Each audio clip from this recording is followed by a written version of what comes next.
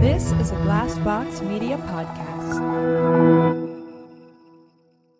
Hey guys, it is Ryan. I'm not sure if you know this about me, but I'm a bit of a fun fanatic when I can. I like to work, but I like fun too. It's a thing. And now the truth is out there. I can tell you about my favorite place to have fun. Chumba Casino. They have hundreds of social casino style games to choose from with new games released each week. You can play for free anytime, anywhere. And each day brings a new chance to collect daily bonuses. So join me in the fun. Sign up now at ChumbaCasino.com. No purchase necessary. VGW Group. Void where prohibited by law. See terms and conditions. 18+. Hey guys, it is Ryan. I'm not sure if you know this about me, but I'm a bit of a fun fanatic when I can. I like to work, but I like fun too. It's a thing. And now the truth is out there. I can tell you about my favorite place to have fun. Chumba Casino. They have hundreds of social casino style games to choose from with new games released each week. You can play for free anytime, anywhere. And each day brings a new chance to collect daily bonuses. So join me in the fun. Sign up now at ChumbaCasino.com. No purchase necessary. VGW Group. Void where prohibited by law. See terms and conditions. 18+.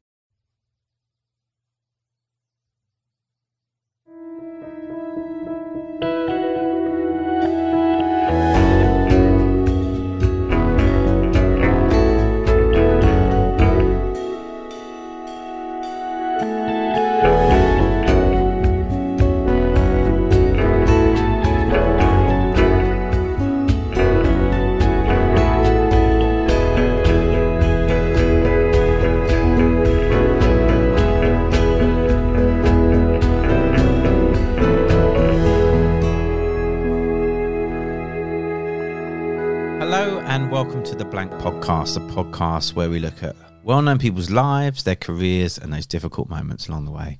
I'm Giles Paley Phillips, and with me in his den of iniquity, it's Jim Daly. I don't even know what that means. No, I don't either. It always seems like lewd. It doesn't sound good. No, it doesn't. It's got a slightly sinister vibe to it. Yeah. Which I would say is the opposite of my cabin. I think it's. Yeah. I think is it friendly? And that's a bit too much for a cabin, but it's getting there. It looks like it's a working space.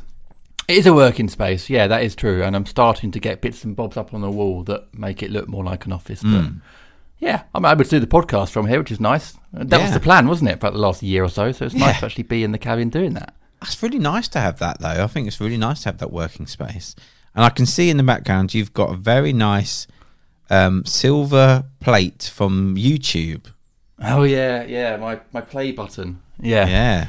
For passing 100,000 subscribers. That's quite an achievement. It's quite cool. Yeah. I try not to get too carried away about those kind of things, but it's something to be proud of. It's nice that YouTube do that. Actually, I mean, we give them a hard time, YouTube, but that's quite nice that they reward, achievement. I had to chase it. For quite a long time. Yeah.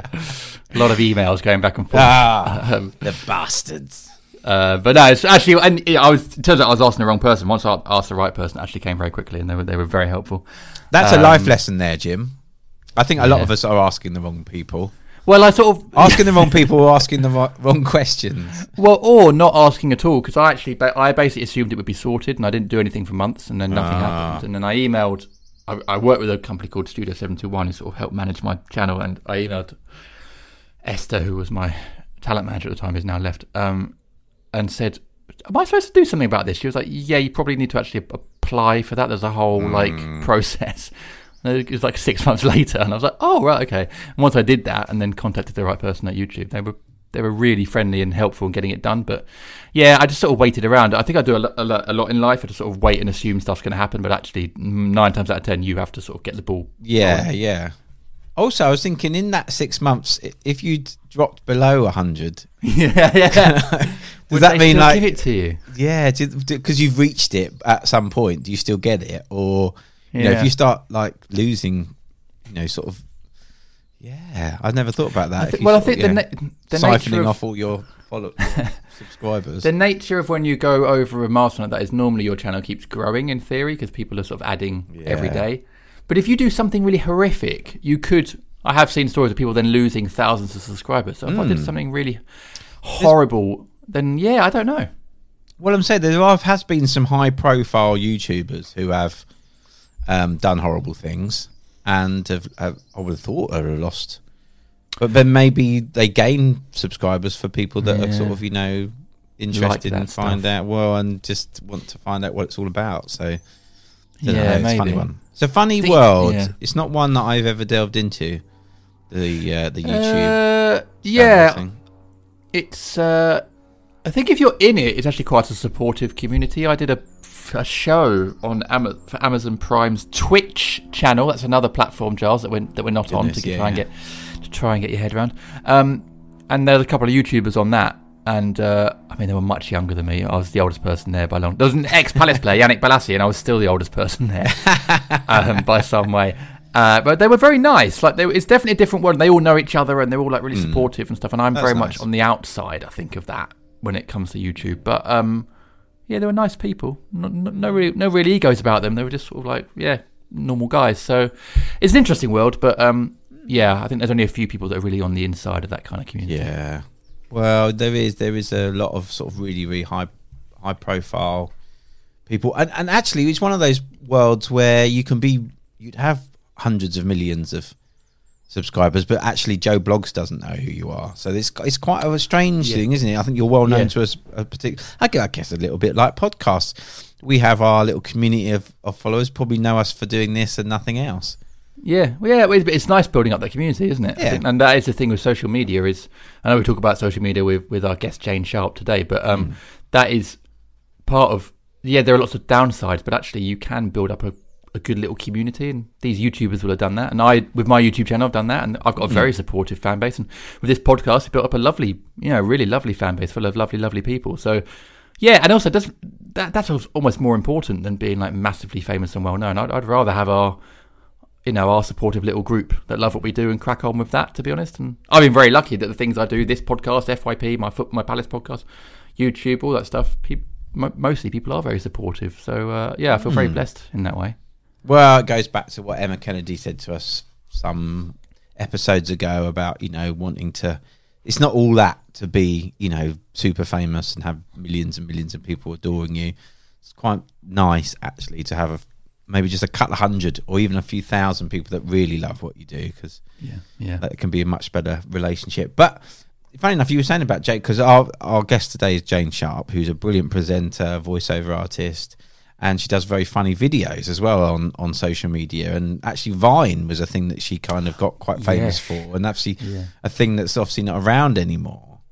But it was interesting that she built up quite a big following via that platform and actually got quite a lot of work and stuff for it.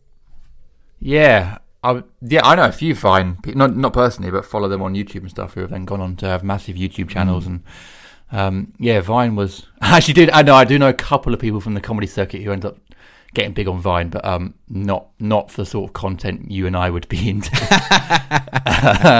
And actually, one of them, he hasn't been cancelled, but he probably should be. He was. I don't know if I should say his name or not. He was an okay guy on the stand-up circuit, but the problem is when you start doing material that's a bit dodgy and then people like it, I think it fuels an ego in people that they think, oh, I'll do more of that, even if they don't really necessarily believe in it.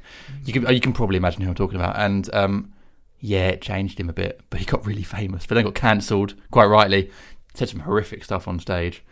But anyway, that came from Vine, because he was just an open micer like me. And then, but these platforms can really, they can give a massive opportunity to people, but sometimes to not the wrong people, but maybe people that aren't ready for it. Like Jayne, who talked today, I think was the sort of person that was absolutely ready to do that and crack on, and then went on to this fantastic work with some really big names and was ready for that. I don't know. I wonder sometimes, especially with YouTube, it's very young people. I wonder if they're not ready sometimes. I don't know. For suddenly the attention that comes with it. It's a lot of responsibilities then take on, because then you have to really be aware of what you're saying, what you're doing. And perhaps sometimes that's why some YouTubers we've seen have got in trouble for certain things they've said, or they've gone out there a bit to shock and actually, as a way of continuing to build their presence and their brands. And because they haven't got people necessarily sort of saying, direct them in a certain way, or that you haven't got a broadcaster kind of pushing you in a certain way, then you're making it yourself. You sort of the boundaries get blurred a little bit, and then you maybe go too far, and that that can cause issues and problems, and you could be quite offensive sometimes. And that's... Yeah, there's definitely. I see it. You see it in the open mic circuit in London, which obviously I haven't sort of done for a while, but I remember doing it. That like there is, when people start out, they do seem to think that like trying to be shocking is almost as important as trying to be funny. And if you get an audience reacting, going "ooh," like that's not what I would go for. But I think some acts think, well, it's still a reaction. So I'll just do that again. And then if you put that on Vine or YouTube and you get loads of followers and stuff, then you think, oh, I need to be doing more of this. And then of course, where you can only go one way from that, and that is more shocking. So yeah, I think you're right. It does lead to people getting into awkward situations. Thankfully, that's never been my comedy. So mine is very. No. I saw someone on my YouTube channel say once, I like this. It's very gentle comedy," which I don't know if that's that was an insult or a compliment, but I quite liked it. I think, well, it's for certain people that don't want shocking stuff, and it's silly and gentle. I think that's a really good way to describe my comedy, actually. There's nothing wrong with gentle, and I have to say this was a very gentle chat on the podcast today, wasn't it, with Jayne? It was such a lovely conversation, and we didn't really know where it was going. We kind of meandered around all different topics. You know, we talked about children and parenting, and then about work stuff and social media, all sorts of stuff. It was just like having a chat with a mate. It was, yeah. Very easy person to talk to. Turns out Liz Reed local to me as well, so hopefully I'm going to grab a coffee or a beer or something. Very easy to talk to him. And those chats are really enjoyable because you don't need to know where it's going. You don't need to think about the next question, really. Just questions pop up because you're just, as you say, chatting with a mate. Yeah. So it was a real pleasure chatting to Jayne, and really, really easy to talk to. And it was just an absolute joy. Yeah, it was lovely. I've known Jayne for a little while, again, via social media, and her videos are very funny, very on point. Particularly to do with parenting and the sort of social etiquette of the playground and mums and stuff. So yeah, it's brilliant. It's and obviously we've seen big comedies like Motherland doing well at the moment. It's very on the moment, and Jayne's brilliant at doing those kind of things. And yeah, just a lovely person, and it was a great chat, wasn't it? So yeah, I think we should probably dive in a minute, but before we do, Jim, we must have some texts or tweets or something from our listeners. I think we should do text. Text is going back a bit, isn't it? That's a bit. Yeah, I don't know why I said that. Well, I mean, you could. Telegrams. I guess back in the day, you probably. Well, when we've had some carrier pigeon messages come through. We've all got some smoke signals. I can just see them now through the window. You probably could have done text back in the day. I think you used to be able to text. I think shows back in the day. There'd be like a work phone, wouldn't there? And you could text and stuff, but. It would cost you a bomb, wouldn't it? And then that's true. It cost us a bomb as well, actually. Yeah. So we won't do that. Anyway, we'll stick with Twitter. And I've got one here from Rachel B, at Not Rachel Brown, who is a regular listener and tweeter as well. And we love receiving her tweets. And she says, nice to be back running Landaf Fields. They sound lovely. For the past couple of weeks, listening to Blank Pod feels like a bit like catching up with mates you haven't seen in a while. You and me tagged in, loving the Graham Coxon and Sophie Eggleton episodes, which were both excellent. And yeah, that's nice. We were just saying this episode feels like catching up with a mate, so it's nice to see that Rachel feels the same vibe. Yeah, that's lovely. It's nice to think that we're in people's ears when they're walking their dogs or going for a run. That's nice. Yeah, exactly. I've got a lovely message here it's on Apple. It's from Adam Maticus. He says, recently discovered this podcast and enjoying it a lot, working my way through the back catalogue. I'll start that again.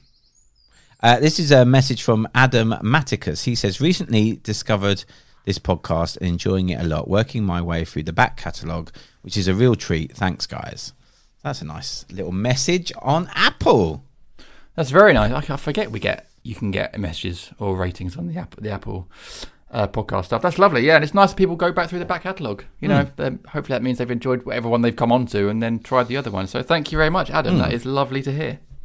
It is. Thank you so much. Well, we should probably get on with this week's conversation. They've heard enough from us. Yeah, they're fast forwarding through this bit. So let's crack in. Let's crack on to it.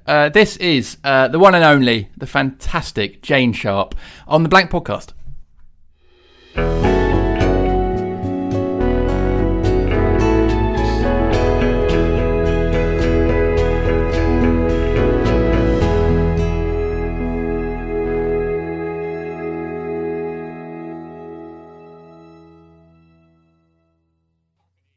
Just going to have a little nosy in your rooms anyway. That looks nice, Giles, behind you. Well, this is actually my bedroom. It's very lovely. I love a fireplace in a bedroom. I know.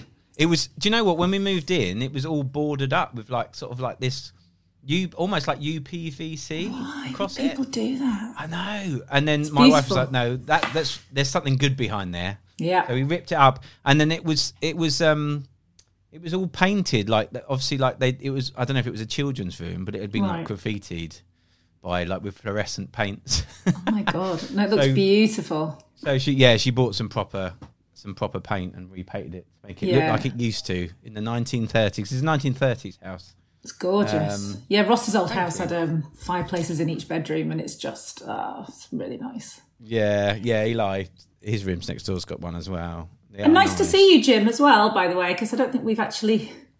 Oh, bless you. Are you allergic to me? That's what it is. I think I'm allergic to just being up this early in the morning. No, I'm a hay fever sufferer. I don't know if you guys get hay fever, but it's particularly bad this year. Yeah, I don't touch wood. Weirdly, though, I have had a couple of years where I've suffered from it, and then nothing. Yeah.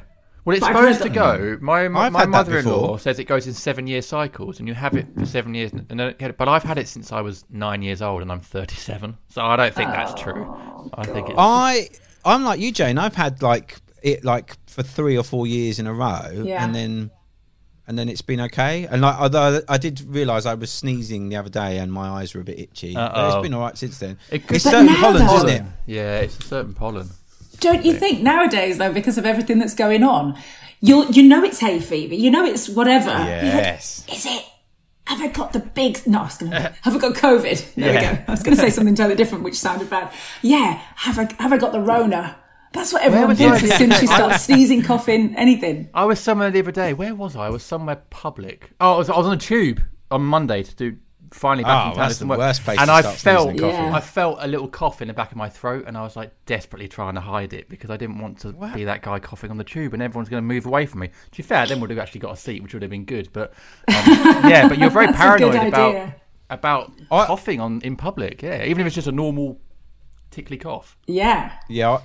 All the germs in the world, though, are on the tube. That's the problem. Yeah, it's true. Yeah. But I lived in London for 7 years, and I think after a while you just build up an immunity to all the germs. I think after a while, I've probably got everything now from touching the rail in the tube. So I can't I'm like even Superman. imagine.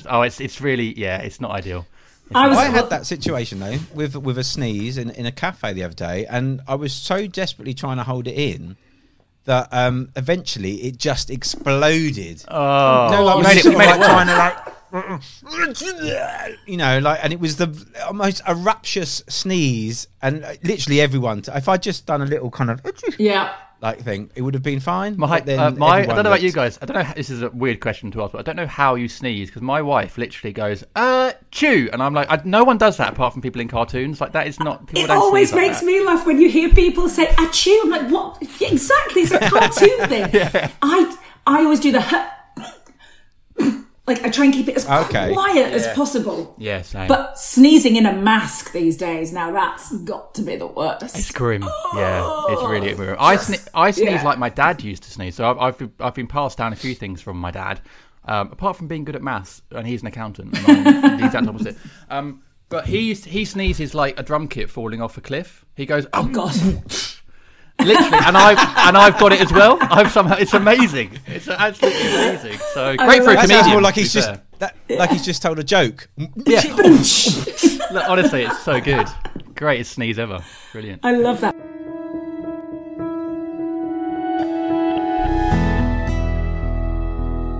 Today, many small business owners are busier than ever. Searching for and interviewing the right candidates can take time away from managing and growing a business. That's why LinkedIn Jobs has made it easier to get to the candidates worth interviewing faster. And it's free. I think LinkedIn's a fantastic platform, Jim. Have you got much experience of using it? I have to get jobs, yes. I've not posted for jobs because I am my own boss. So the only employee I've ever had is Jim Daly. And he's pretty great, I'll be totally honest.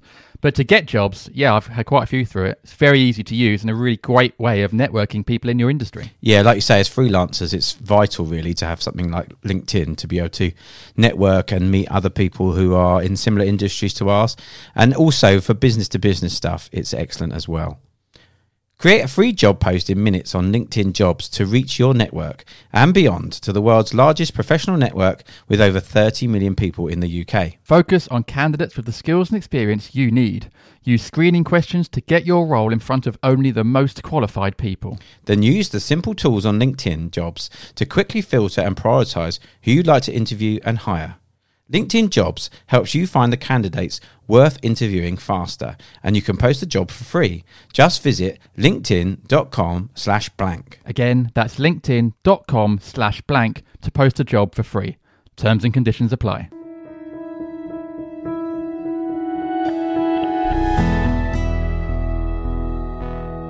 From my experience from the tube, living in London, and this is gross, and don't judge me, but I won't blame you if you do. Have you ever had a good pick of your nose after you've been on the tube? Please say you have. Just most say days, to be fair, most days, but yeah. Good. But the black bogies that you get from the tube, it's just... oh, man, I don't miss that at all. I think I know, obviously, restrictions are relaxing, and we're recording this early June, so we hope restrictions are relaxing soon, but we'll see what happens next week, actually. I am probably going to wear a mask, I think, while travelling on public transport for the foreseeable, because, I mean, that is a very good example that you've just said there. They are dirty and you're surrounded by people, so I think it's quite a good idea. You know, you look at over in China and Japan and stuff, they're always wearing masks in cities. It's actually a good idea. Absolutely. Well, it's the smog and stuff anyway, isn't it? I think those big cities, you're going to get like lots of fumes and stuff. I think, I think as well. Well, here's a reason why I want them to stay around. So I don't know if you can tell, I'm just really paranoid at the moment, but on Wednesday, I like to overshare, by the way. On Wednesday, I got my lips done. So I came out there, I was actually really worried about today because they're still swollen and they haven't gone down, but it takes a good 2 weeks for all the swelling to totally subside. Okay. Yeah. They look like normal lips. I can't... Well, okay, that's good to know. I do feel a little bit duck-like at the moment because they're a bit hard and it's all really attractive. So go in, have the procedure done, which doesn't take very long, and suddenly I was like, normally the trip from the place that you go to the car is like, oh God, I hope I don't see anybody. But it's, you just put your mask on. Yeah. And And the lady that did it as well, she said to me, she said, all my customers recently have been saying this, like, I'm like, long may they continue. Let's constantly wear masks everywhere so that we can all have stuff done and nobody can tell. And that's the thing. So I've had to do the school run. Yesterday, honestly, I was at the point of ringing you, Giles, and going, because I couldn't speak. It actually, oh my God. And I've got loads of voiceover work on next week. And I'm thinking, I've got to be able to talk for my work. And it was really, really swollen. But I had to do the school run. So I've got to be about and I've got to go outside and face people. But I had a mask on, so it's absolutely fine. But typical me, I ended up telling people anyway, going, I have my lips done. So it's like they wouldn't have known otherwise. I'm going, I have my lips done, they're really swollen. So. It's completely eradicated the mask. I actually think it's a good, if you're like going out and you've got a spot on your cheek or something, or, you know, you're looking a bit, I don't know, I haven't shaved for a few days, get the mask on and you'll look fine. This could be a really useful thing for the future, for those of us that are incredibly paranoid about how we look out in public. I am so up for this. Let's keep them going. Is it painful going back into your lips? Is it painful? Yeah, the procedure itself, I mean, I put loads of numbing cream on and they put numbing cream on and it's still a needle going into your lips lots of times. So that bit, it's uncomfortable. But I've only had it a couple of times. And it gets better after a few weeks and months, whatever, and it all settles down because I don't want anything too big and obvious. Mm. But I don't know whether it's me personally who reacts badly to it, because most of my friends have it as well. And I always call them going, is this normal? Should I be speaking like this? And they don't seem to have this problem. Everyone has the problem with swelling to start with. Yeah. Mm. But I have massive pain with it. And I had to go to bed early. I was almost in tears. Oh, wow. And you can't take Nurofen because that can make it bruise. Taking a couple of paracetamol, which does nothing. But then the lady who did it, I sent her a photo yesterday going, is this normal? should I look like this?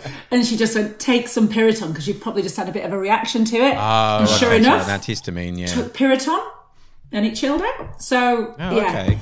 So I'll look more normal in a couple of weeks, though. Well, you look and sound perfectly normal and fine. Like, if you hadn't drawn attention to it, I would not have thought of either, like, to be honest. So I think... This is my problem. I keep drawing attention to it. I can't not tell people.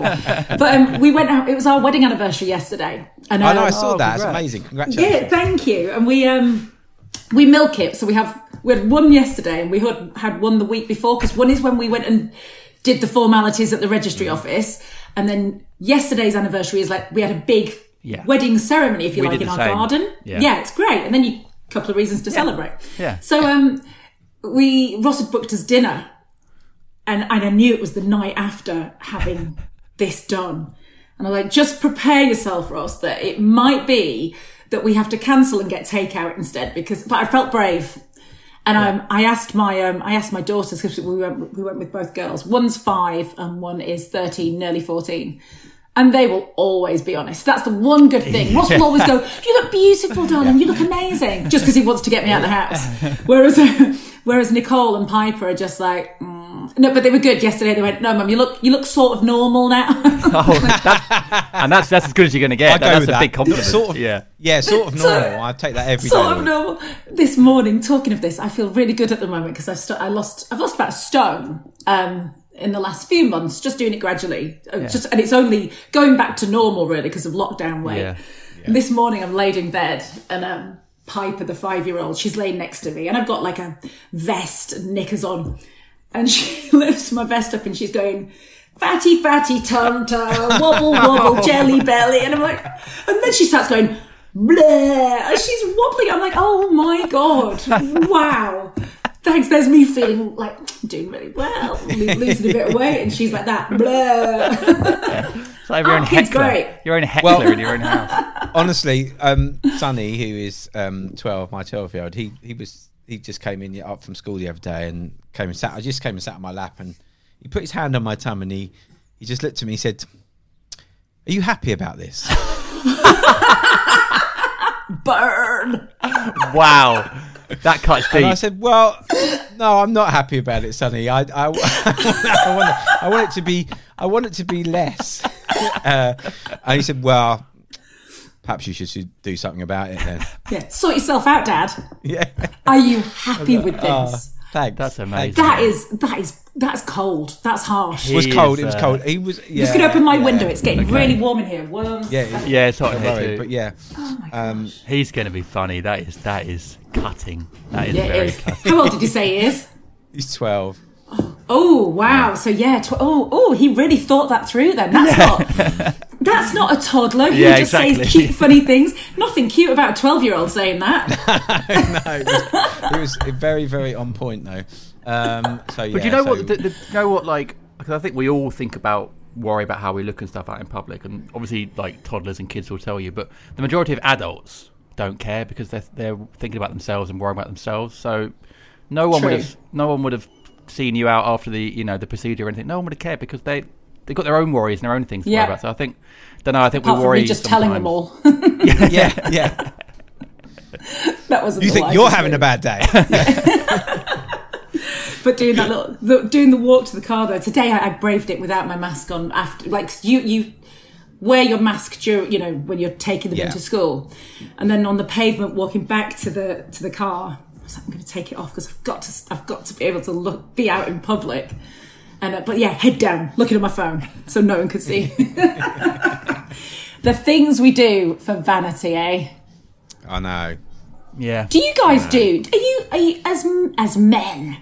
Are you interested in stuff like that? Do you partake in anything like that? Yeah, I've. I don't know if anyone told us on the pod before, but it's probably common knowledge. I've been on the tube on an advert advertising male hair regrowth. Oh, for wow. Belgravia Belgravia Hair Clinic, whatever they're called. This is going to become an advert because I've been using them since 2012, so 9 years. And is it that long, Jim? Yeah, and it's been amazing. Like it's worked.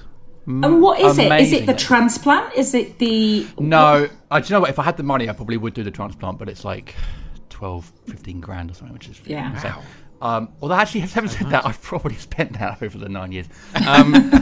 No, it's a pill. It's a pill and a solution that you put on your hair. So it's a pill once a day, and then the solution you put morning and evening. And I think like different blokes are at different stages of their hair loss and stuff. So I was 27 when I started, and they were like, "Yeah, you're at the right sort of stage. Give it a go." And within like a year, it had pretty much all grown back, and now it's just sort of at the maintaining stage. But yeah. Is there hormone in it then? Yeah. So it's essentially testosterone. So the male hormone is the reason that the hair falls out. So the reason I was going bald is I was so manly that my hair was basically falling out of my head.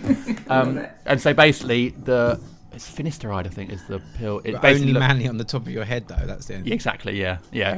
Rest of the body.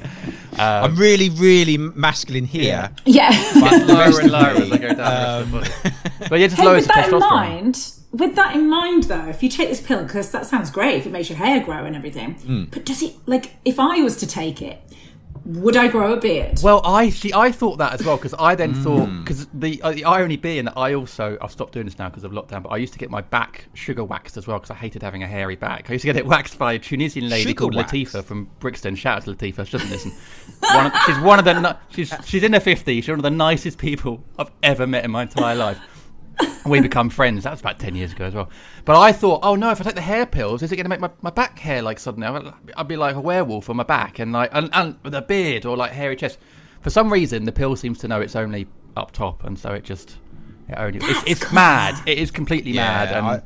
And crazy science really. But obviously that you're then putting a topical solution on your head as well. Is that right? Yeah. So so you can see it's like I'm still sort of a little bit, but it's so much better than it was. Good head of hair there. Yeah, I'm really pleased with it. It's been money well spent. I'm starting to like get a bit conscious of the thinning out stuff. I think you're doing okay. I think you look. Yeah, you look great, Giles. But can we wind back to the sugar wax thing, because I'm intrigued by this. Well, the thing is, like Jayne, I'm not too fussed about. I'm quite happy to talk about these things because, like, I think if I was younger, I'd be more conscious. But actually, 9 out of your 10 mates are probably listening, thinking, "Oh, actually, I fancy that." And since I had the adverts on the tube, I've had so many messages from mates saying, "Oh, where'd you go to get that done? Is it good? How much is it?" Blah blah blah. So people men, I think, are getting a bit more sort of like less conscious about it. But the sugar waxing thing, like, I didn't want to have a hairy back. I thought it was gross. So I just went. Basically, I googled. I was living in Brixton at the time. And I just googled like male hair removal or whatever, and the Brixton Therapy Centre is now closed down. Was there, and they said, "Oh, go and see Latifa." And the first time was unbelievably painful. I mean, it was horrendous, but it got easier over time.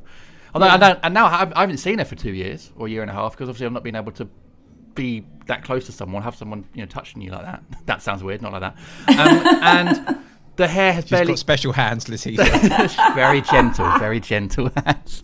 Bit of Barry White in the background. It's so great. Actually, the hair hasn't really grown back.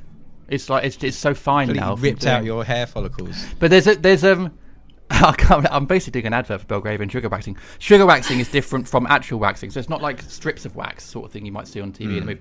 It's like it's a softer sort of thing, and it's actually a lot better for your skin. It exfoliates your skin as well. I'm doing such an I love this. And it actually means that the hair grows back finer and finer and finer, and not. Whereas if you do like the Veet stuff, it just rips it out and it grows back even stronger. So sugar waxing actually means. That. So I'm actually, because I get really conscious if I go to get a haircut, they might sort of like shave my neck and stuff, but they don't need to because it's so fine now. And I'm quite a dark. You can see I'm quite a dark individual. Yeah. Half Irish, dark Celtic sort of man.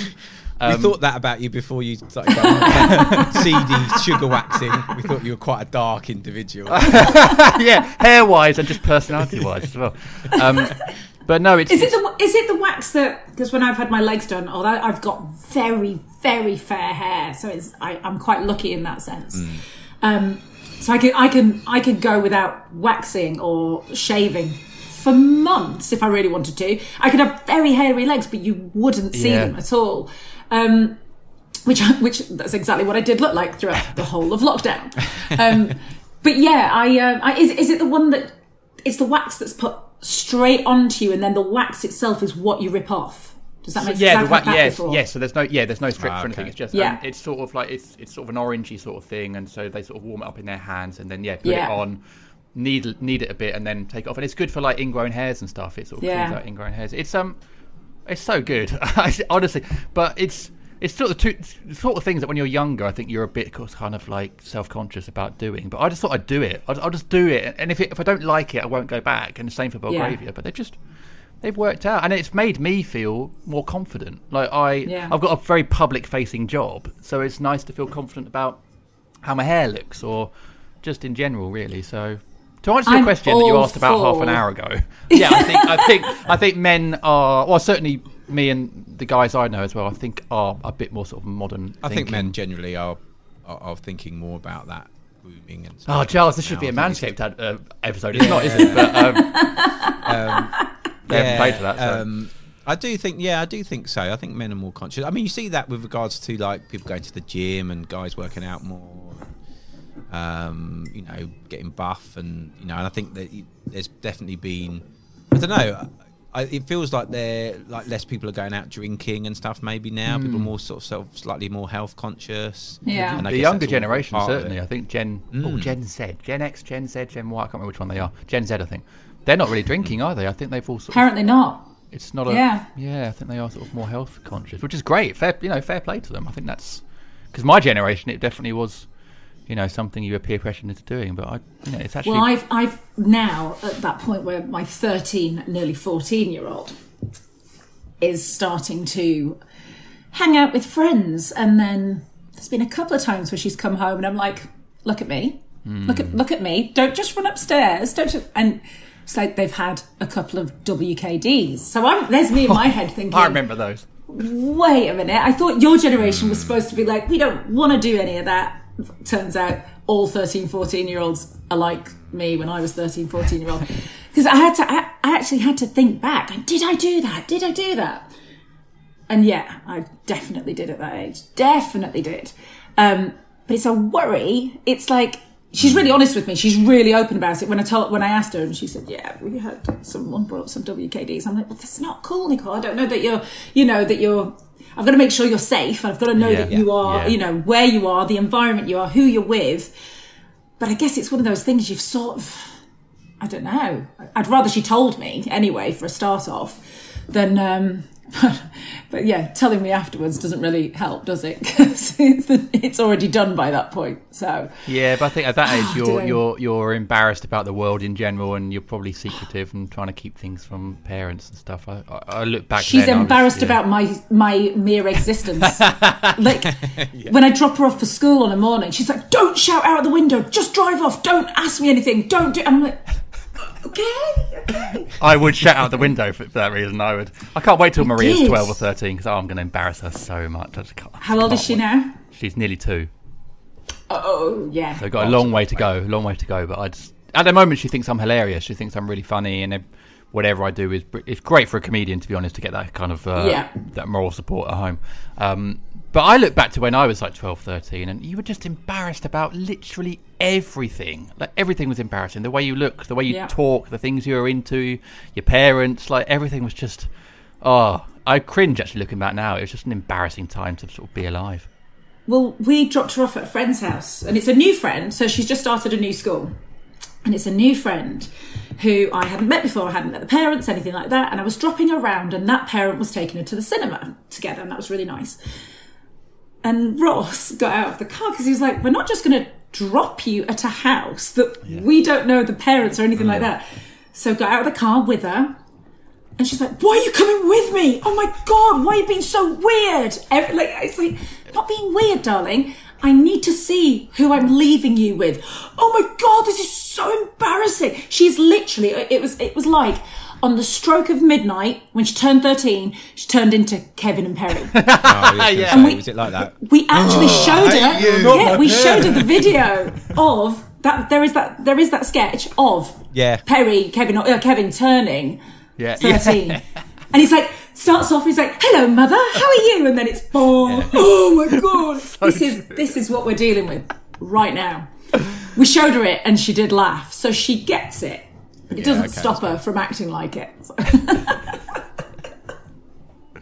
Well, I've got a 14-year-old as well, and although like Elijah's quite a sensitive kid, and you know he's not grunty or anything, but he will kind of, if you're walking down the road, like I've passed him in the street sort of thing, and he's with his friends, he's a bit like like will not acknowledge your existence kind of thing, which you know I get, I suppose if I'm like, hi, come and give me a cuddle, come and give me a kiss, yeah, give us a kiss. I can understand that. I think it is different with boys and girls as well, though. I think there is a big difference. I think girls do tend to grow up much more rapidly than boys do. We've noticed that as only comparing to other friends who've got boys her age, and at this point the boys do seem a lot more sensible. Really? Massively so. The other way around. That is generally speaking, but I've really noticed it with the girls that they are suddenly, and obviously they all look a lot older and they dress a lot older, and it's that worry as well of rather. I remember my dad. I remember it like it was yesterday. My dad saying to me, like, "Are you going out like that?" Like if I was wearing a short skirt and everything like that. And I do remember thinking, "Oh, come on, chill out, Dad." And now it's like this is payback. This is all payback because I'm looking at her, and I keep saying to her, "I'm not doing this to be a killjoy. I just really worry about you." But she's a smart kid and everything like that. But it's just a constant worry. Yeah.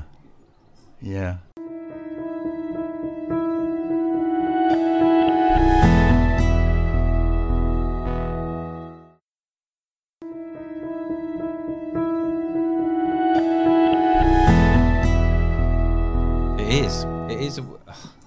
I know it's funny, isn't it? Because when you become a parent, I think obviously the initial years, you're just trying to make sure that child doesn't like walk off a cliff, or bang into stuff. Just trying to keep them alive. That's it, isn't it? Basically. And I remember talking to someone who had teenagers at the time, thinking, "Oh, it's so good when they're older because you don't have to be around as much. They can do their own thing independent." But actually, having sort of older teenage boys, I kind of need to be around more. Like you need to be there more for them. There's more emotional support they need, and have proper conversations with them and all that kind of thing. Whereas I think actually, in some respects, they almost don't need you that as much as a younger one. It's funny how you kind of have these conceptions of when you've got a small child and thinking, well, when they're older, they'll be, we'll be all right. They won't want to hang out with us or anything. But actually, I'm really glad. I mean, I'm really lucky that I get to work from home because it means I can be here when they come through the door. Yeah. And they kind of need that. They kind of need someone to be here to a certain extent. I know I'm very lucky to have that, but I think they actually do need that. Well, Nicole's usually here, but she's on her phone. So she's in the house sometimes, but it's all about her phone. And that's my biggest worry right now, is there's so much that goes on. I mean, and we're really strict at 9, well, it's actually 10 o'clock now. Because 9 o'clock is so embarrassing. 10 o'clock, we take her phone off her. Because I still stick by the fact I don't want her having her phone in her room at night, because it just worries me. They all message on Snapchat, and then because we've had issues. I don't really want to go too much into it, but we've had issues with bullying with Nicole, and it's been a bit rubbish for her. Yeah. And so much of this happens on Snapchat, and the Snapchat one is the one that worries me because the conversations can disappear. Yeah, and exactly. It's like, show me. I can't, because it's gone. I'm like, oh yeah, it's just a nightmare, absolute nightmare. So phone out of the room. I'm having that. I also want to know your code for your phone, and yes, I will be going through it. Yeah, that's probably why she does everything on Snapchat, so I can't see it. I do. I worry about where technology is going to be when Maria gets that age in 8-9 years time. I do, because I saw someone say with the bullying thing that when we were at school, bullying ended at 3 p.m. But these days, as you say, it can continue on the apps and the phones, and it's like if the kids are having a hard time, they've actually got no escape from it, and it must be incredibly anxiety-inducing. Well, and actually, sometimes you see those apps as an escape, as a chance to make connections with other people. But if you're still being hounded by And you don't know what to do for the best either, because we've talked to therapists about it and all sorts.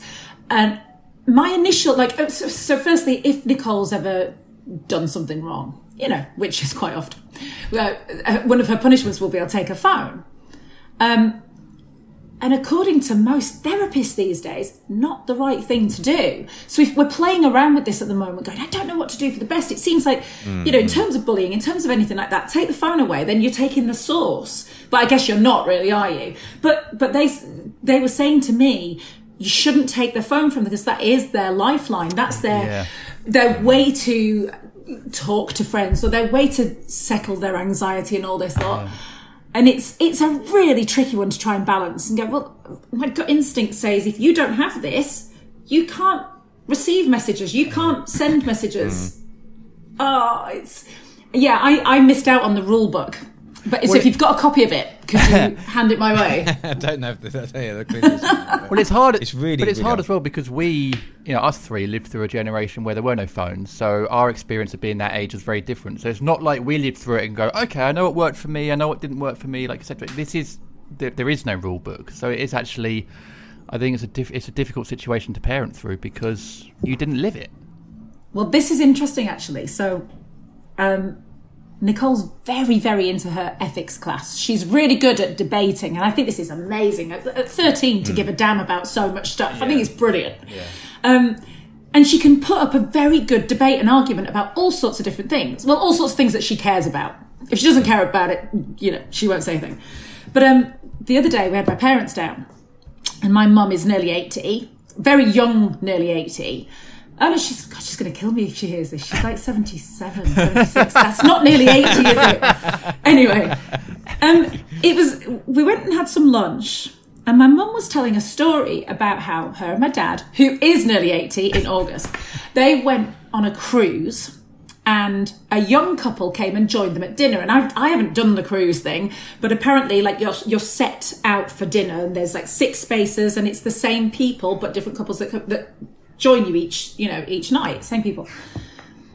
And my mum was saying how awful it was that this young couple, I think they said late 20s, sat down and straight away were on their phones. Yeah. And Nicole was brilliant, because she's like, but Nana, that's what people do these days. And but I got both sides of the argument, because my mum was also going, but that's rude. You should not do that. That's not how you should be brought up. You shouldn't be brought up to do that. You should, you're at the table. You should sit and talk. Nicole was saying, yeah, but what if? Because that was it. She said, not everybody is as bubbly as you, Nana, and chatty. You like to talk to people. Some people suffer from anxiety, and their way of coping is to be on their phone. And then she said, well, my mum's going, if they wanted to sit on their own, they should have sat on their own. And Nicole said, and she was brilliant. She went, but some people love the experience of being around other people, but they can't always join in. Yeah. And then, and it was, my mum was really losing this argument, to be honest. And mum was going, but that's not the case. That's not how it should be. And then Nicole went, but also, Nana, remember, they're on their holiday too. And I was like, God, she's right. As much as I get I get the manners thing. I do. I don't think it's particularly cool to just sit there and be on your phone. And we have a very strict no phones at the table during dinner or anything like that. Yeah. But for a 13-year-old, from her, from this generation going forward, I thought that's actually a very interesting argument, and I get where she's coming from. Yeah. So they've paid a lot of money for their holiday. They want to enjoy it how they want to enjoy it. They're adults. And some people can't sit and chat openly to loads of other people. So some people, it's like, oh, I'm finding this bit a bit awkward. I'm just going to be on my phone for a while. So, or you don't know what they might be, 2 young parents away from their kid for the first time, and they're checking in with granny and granddad or something. Like, you don't know what, or I don't know, a work thing. I don't know, because I'm the same. I was definitely brought up no phones at the table, no elbows on the table. That was the big thing. That was it. We had no phones. It was elbows. I was always like, how do I actually put my knife and fork down? This is really awkward. I was sort of really But I told Nicole that the other day, by the way. Sorry to interrupt. But I said to Nicole, no elbows on the table. And she went, Mom, look at you. And I'm sat there. I know. It's actually really difficult. I don't know where that ever came from, no elbows on the table. But, I never understood that one either. And then you become super conscious when you've been told you can't as well. You're like, oh, can't use my arms anymore. Elbows are really useful. I'm just going to have to eat like this. You've got to start eating like this. That's it. You're just really up here. They're actually really helpful, elbows. I think. Well, and also turning the fork over. We weren't allowed to like shovel it. Oh yeah, yeah. You had to have the fork the other way up and like and scoop it onto the. Mad. You're absolutely right. It's all etiquette, and it is good to be polite and stuff. And I'm the sort of person that I think if I was on a table on holiday on a cruise, and we've been on cruises a few times, and they are actually amazing. And I really want to break the myth about cruises being for old people. Funny enough, we got a brochure through the other day. Came through the door, and I said to my wife, "Oh, look at this cruise ship. Yeah. Look how big it is. Oh, it's actually pretty cool." And then you end up in a different place. We did one round sort of Turkish islands and stuff, and you end up in a different place each day, and you can get off and you can do tourist stuff, or you can just go to the beach. Like, do whatever you want. Like it's. I'm definitely up for it. But definitely I would probably sit at the table, I think, and chat. But I'm the sort of person that like I will sit there and be kind, and then like over the course of the dinner, ever so slowly, my phone would get closer to my body, and then I'd be actually, because I'm definitely addicted to my phone. So I think I'm the sort of person where if I'm at the table or putting my daughter to bed, I can feel my hand going to my pocket and just think I'm just gonna, and I have to stop myself and be like, no, leave your phone in your pocket. But it's like a sort of impulse. Yeah, it's really difficult to stop. Well, this is it, you see, and I think like my wife's always saying to me, it's the way we model, isn't it? So again, like you, Jim, I'm quite addicted to my phone, and I think because it's so integral in like the work we do and all that stuff, and I know probably the same for you, Jane, to a certain extent, it's such an integral part of our lives. It shouldn't be, but it is. And I always think like, God, shit, I'm modelling the worst kind of behaviour because I'm constantly either, and they'll be I'm trying to really consciously, if we're having a conversation with one another, to make sure that I put my phone down or turn it off so that I'm actually paying attention, because it's so easy to just go okay. That's something I've become really conscious of recently, and it really winds me up. If I'm having a chat with someone, and this is what I keep trying to say to Nicole, you've got to look at your phone, text messages, anything, as another person. It is another person. And if I'm having a chat with you and you pick your phone up, if it's beeped, all you're saying to me is, this thing over here, I'm not sure who it is yet, but they're probably more important than you. I'll just check and see if they're more important than you. Like, that winds me up. And I know people, if you're having lunch or dinner and stuff, and people need to check babysitters and things like that, I get that. But I will, if I'm going out for dinner, I will always say that to start off with, because I wouldn't normally have my phone out on the table. But I'll say to whoever I'm with, I just need this here for the girls. Yeah. And I will only check it if that person goes to the toilet or if I go to the toilet. I am not, and I have it on silent, and if it beeps, I will, it's almost like it's now in my brain. Like if someone's talking to me, my phone beeps, I'm aware of it, but I will stare even harder at the person that I'm looking at. I'm not taking my eyes off you because you're more important than whoever that is. It's a lot of people do it though. A lot of people break off and go, yeah. It's like, man, that's rude. I do it. I'll be honest. I do it. Not out and about. I think my parents really drilled into me like out and about. They used to say like, what if the Queen comes to tea? That kind of thing. Like, the Queen is not going to come to Edenbridge, Kent, to tea to a sort of lower middle class Irish family. This is not going to happen. But at home, I'm different. I'm very different, and I do look at my phone when my wife's talking to me, and I know it's really annoying because she sometimes does it as well. And like, I know it's just an impulse. I can't, because you're not giving that intention to that person. I can't stop it. But Giles, you're right about the modelling. I do it. I do it at home. The home is different, isn't it? It's like you're not being seen out and about. I don't know. But really, we should be acting the same way at home. Like, I don't know why it's different. But the modelling thing is interesting because obviously, so Maria, our daughter, is 21 months, so nearly 2. And we clearly are on our phones a lot because when she gets a chance, she will go, if she manages to get out of the kitchen, whatever, past the gates, she'll go straight for the phone. And when she gets it, she is delighted. She's like, phone. So, well, she can't say phone, but you can see in her face, she's got like the Holy Grail. So we must use it a lot. We are already modelling to her that we are using our phone too much because it's become a prize for her to get. And that's really, I didn't realise that would start so early, but that's really early doors. It's a bit worrying. But we rely on it a bit, don't we? Because, Piper's the same. She wakes up. First, she'll go, morning, Daddy, can I have your phone? Straight first thing. And we give her the phone a lot so we can do stuff, so we can get ready. It's like distract. And also use it as like a dangling carrot. Like if you get ready quickly, you can have Daddy's phone. If you, God, so we're there. Then they're trying to tell them don't rely on phones, don't be on your phones. know. But I've been constantly going, this is great. Because they are useful as well. Like they do. So it's like a balance between, oh, this is useful, but don't be obsessed with it. But it's going to really help me in this situation. But you shouldn't use it too much. It's just like it is such a minefield. So it really hard. is a minefield. And I don't, going back to what you said earlier, there is no rule book. I don't think there are no guidelines on how to do this kind of thing. I think but that's parenting in general. I think, isn't it? You just sort of muddle along and see what happens. Make a mistake. Try not to make it next time. Make it again. Then try not to make it a third time. And it's difficult. Yeah, but we all do, and that's actually reassuring, though, isn't it? That I'm on so many of these Facebook groups, and I'm going to have to remove myself at some point because they make me so angry. And it's What kind of Facebook groups? I'm on Parenting ones. So the one recently, so it was family lockdown tips and something, but they've now changed the name to family lowdown something, because obviously lockdown's finished.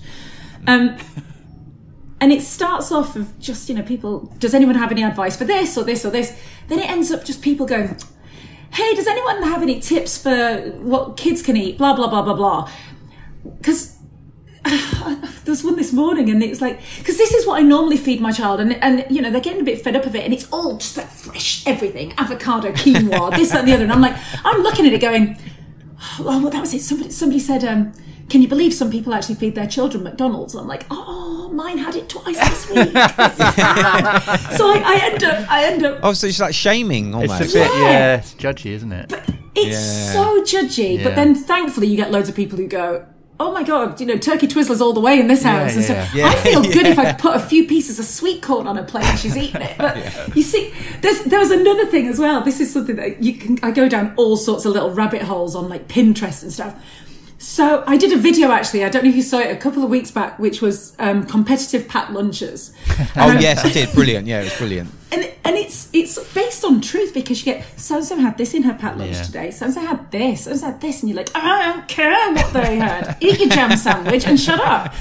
And I was sort of doing a bit of research, which sounds quite grand, but I was doing a little bit of research on it, and you go onto these sites and there's all these bento boxes that a lot of people they must spend hours making for their kids for packed lunch. Wow. And they'll make rice and they'll make it look like a panda. And then they'll make a unicorn out of some carrot peeling. And I'm like, does your kid actually eat that? You've spent so much time. It just makes me, it's the mummy guilt. Like, am I doing am I doing enough? Yeah. So I do the packed lunches. I have done, because my wife's a teacher. She leaves very early. So I do the packed lunches. I hate the packed. It's one of the things I hate the most is doing packed lunches. So what we did is, Sonny loves pasta, so we just got one of those thermoses, and I just make a massive batch of pasta, and each morning I heat it up and put it in this. And brilliant! That's a great idea. Right, and then Elijah will just have I hate it. I hate doing it. It's such a horrible chore to do in the mornings. Isn't it? And I love feels Fridays. like... They have school hot dinner, so they have a hot dinner on a Friday. Love Fridays. See, I'm so bad that if I do packed lunch, because they get a choice, packed lunch or hot dinner, and most days I'm like, you can have the dinner at school. Have the dinner at school, because I can't be bothered. But I do it the night before. Parent pay. Which I've mentioned on Facebook before, that I've done the packed lunches the night before and put them in the fridge, and then you get judged. Yeah. The night before, they're not fresh. Everything will go soggy. Why would you do that? Why are you such a bad mum? And then, but that chore in the evening, it takes 5 minutes, doesn't it, to do a packed lunch? No, that's the thing. I'm like, but it's the thought of it. Yeah, it's like, I always say, it's like waiting to be hung. It's like, it's hanging above you. Like, I've got to do this packed lunch. It's not a big thing to do, is it? No, but anything like that makes you feel like you're ahead of the game, I think, like mentally makes you feel a bit more confident and a bit more kind of on it, even if it is only a 5-minute thing. Because like being an adult and being a parent, you've got a million things to do. You're spinning so many plates. So anything you can do that just ticks off one thing, I think just makes you feel better. Here's the thing. This is going to sound a bit strange. Do you both genuinely feel like adults? Oh, no. No. Because I think, at what point do you... Like, I'm 43, and I'm thinking... excuse me. At what point will I stop feeling like I'm winging it? When will I suddenly be like, I'm the grown-up here? I am the grown-up. I don't think it ever stops. Not a grown-up. I don't think it ever stops. I genuinely think we're all winging it. Jayne, yeah, we're all winging it. No. And I hung some washing outside the other day, which I don't normally do. I sling it on the radiators, but obviously too warm. And as I'm putting stuff outside, I was like, this feels like a really grown-up thing. Yeah. My mum used to hang washing outside, and here I am being a grown-up. Yeah, but it feels like playing. Every time I get the every time I get the Hoover out, I think, oh, I love hoovering. This is what grown-ups do, isn't it? I actually love hoovering. We have got. I bought myself for my birthday a couple of years ago. Like 4 or 5 years ago, a Dyson cordless. What, and you think you're not an adult, Jim? Yeah, it's a fair point actually. But I just love it. Treated myself to a Dyson. Yeah, actually, that might be the moment I turned into an adult. Actually, when I bought it, it's the best money I ever spent. Honestly, it's just so good. I love it.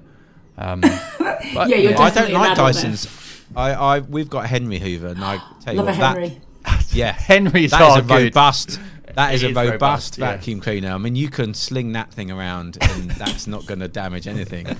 I'd quite like a Henry, I'm not going to lie, but Yeah. I've got a Dyson too. But it's just Actually, I've got a cordless, Dyson so it's- handheld, and then I've got a yeah. Vax upright, and that's pretty good. Oh yeah, I love That's it. living the that's a dream good one. there. The Vax, is it the carpet cleaning one? It's not, no, and it's a bit knackered. But I'm looking at it now, like, longingly. Oh, isn't it lovely? It's really nice. I think there are though. Like you said, there are moments. I think there are moments. Obviously, mine was 4 years ago when you do feel like an adult. Like when I'm hugging my daughter, I do sometimes think, "Oh, I'm a dad." Oh, and I've got, Yeah. like, I am an adult. But I do think 99% of the time, you do feel like you're winging it, and I think everyone does. I think, and in a way, that's Yeah. quite comforting. Even the most put together people that you see on WhatsApp or Instagram, or whatever, are having days where they feel like they don't know what they're doing. So I think that's just adulting. I'll feel like an adult when I eventually buy an iron. I don't have an iron. I've never bought an iron. Don't have an iron. And the day I iron, I think I'll be like, I've reached pinnacle adulting. Adulthood, yeah. Everyone's like, what? It's when Again, people going, but how do you iron Ross's shirts? I've Which never- that alone is hilarious because I do not iron anyone's shirts. Like, he does his own. But even then, he doesn't because we don't have an iron. We shake everything out of the washing machine, hang it straight away. Exactly. Yeah. It's done. Yeah, they fall out, don't they? Yeah. I think pinnacle adulthood is when you get a National Trust membership. Oh, I actually would love that. I Yeah, would there love you go. that. So I would you've actually love hit that. adulthood. Am then. I an adult? Is that what we're saying? might I'm an be. adult. Yeah. That's definitely adulthood. If you get your National Trust membership. There is a moment. Get really though, isn't excited there? when a little catalogue comes as well and tells you Oh, all I different love it. places you can go. Yeah, It's really yeah. good. That,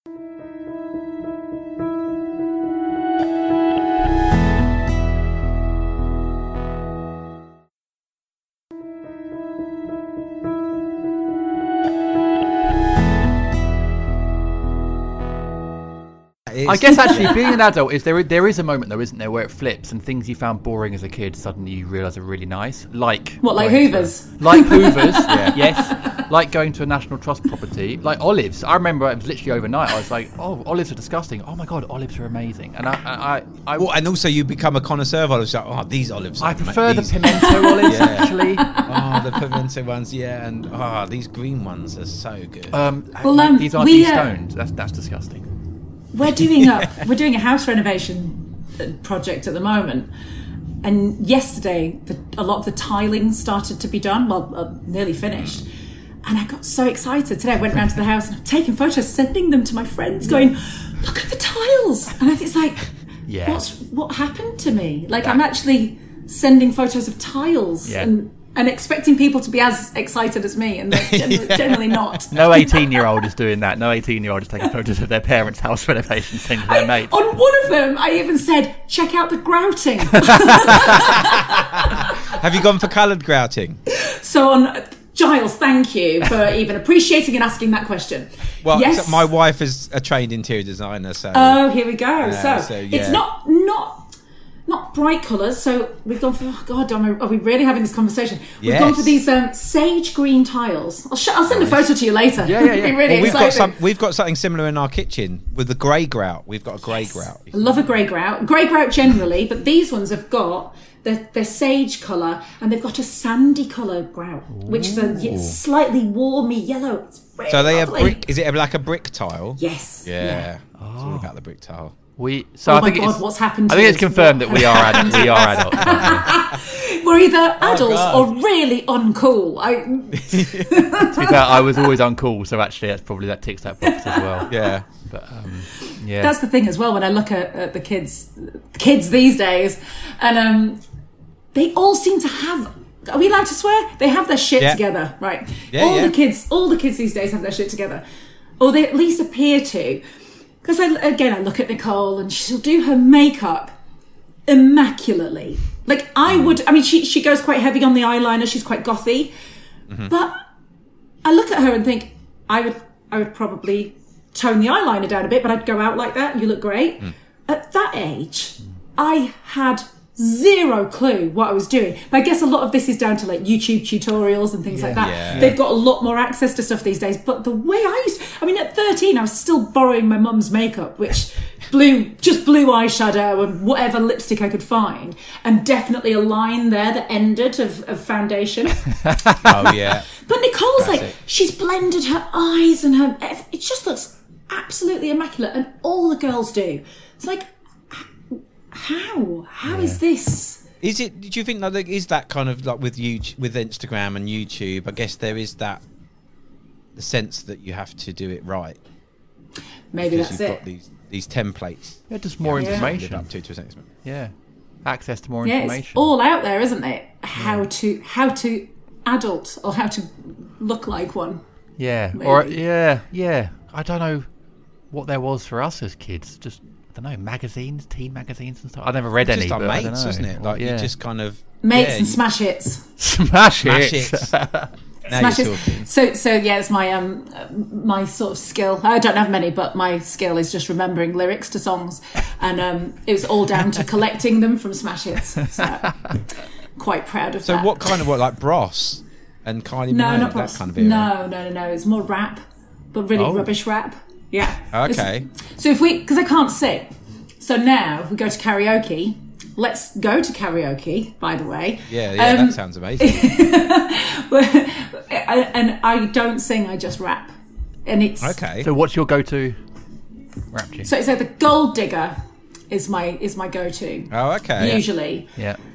There's a few. That's a bit newer though. I was thinking you might be going back to like Vanilla Ice or something. Well, the other one's Vanilla Ice. MC Hammer. I rewrote Vanilla Ice. I was matron of honor for my best friend, and instead of doing a speech, I rewrote Ice Ice Baby. Oh, amazing! And performed it, and it went down so well. I was so nervous. Amazing. I was quite drunk by that point, but it went down really, really well.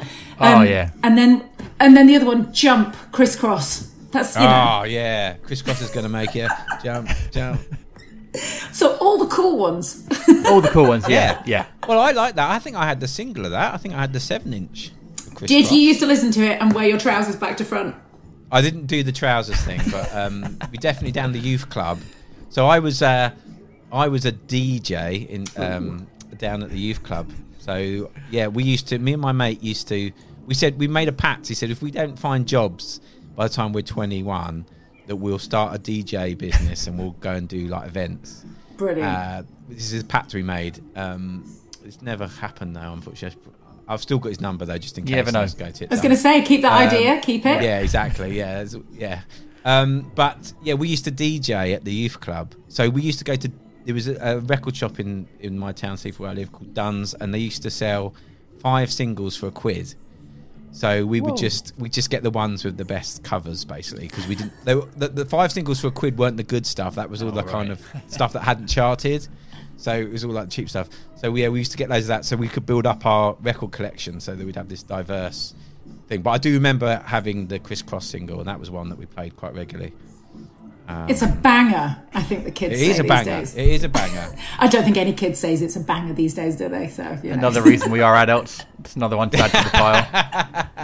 What do the kids say though? They say the most amount of bollocks I've ever heard. So Nicole will say, "Yeah, that's lit." Like, what? Sorry, that's what? Or it's peng. Lit, yeah. It's peng, or it's. That's a South London thing, isn't it? Peng. She'll also say, We calm. Yeah, we calm. Calm. Yeah, that's a South London thing as well, I think. Calm. And we move. That's another one. We move. Yeah, we move. Another so what is thing that? Is that says, keep calm and carry? What is we move? Is that just like we carry on regardless? Crack on. Crack on, mate. I like. By the way, Giles, I like that. We calm, we move is the new keep calm and carry on. For the next generation. We've got. It's too long. That's too long. We calm, we move. We need to cut it down somehow. That's another one for the t-shirts, Charles. Yeah, we can't. We move. We can't move. Yeah. Another one that she always says all the time, which really annoys me. She'll say, "cringe," but sometimes she'll say it it's so out of context. Or another one is creepy, when things are not creepy, and I'm like, I don't understand. Or she'll say, there's just loads of absolute nonsense she comes out with at the moment. I go, is that good or bad? I just don't understand. So there's loads of things, and she'll say things, and I'll say, that's not what that word means. And she's like, that's what it means now, Mum. It's changed. Totally Keep up, Mum. The meaning of it. I'm like, show you the dictionary. No, darling, that's not what it means. Yeah. God, Mum. Again, so Well, I'm just trying to think. Well, there must have been words that we used. I remember sort of cool. Because it happens actually throughout history, doesn't it? That young generations take words and then use them sort of out of context, sort of re-own them. Cool was the one. Wicked. Remember my parents being confused about wicked. What? Yeah, that's wicked, bad. yeah. No, wicked's good. Well, how is wicked good? Yeah. Wicked's a good call. Did we ever? I'm trying to think if I ever actually did say that something was fat with a PH. Oh, fat with a PH. Fat with a PH. That was most of my. For some reason, what's come into my head is us going around saying spam and then slapping someone on the forehead. I think you've brought that before. Had to. I was going to say that was a sequel actually thing, just but triple no. T. One sec. Do that. You spam and hit someone on the forehead. You basically go spam and then whack them on the forehead. Yeah.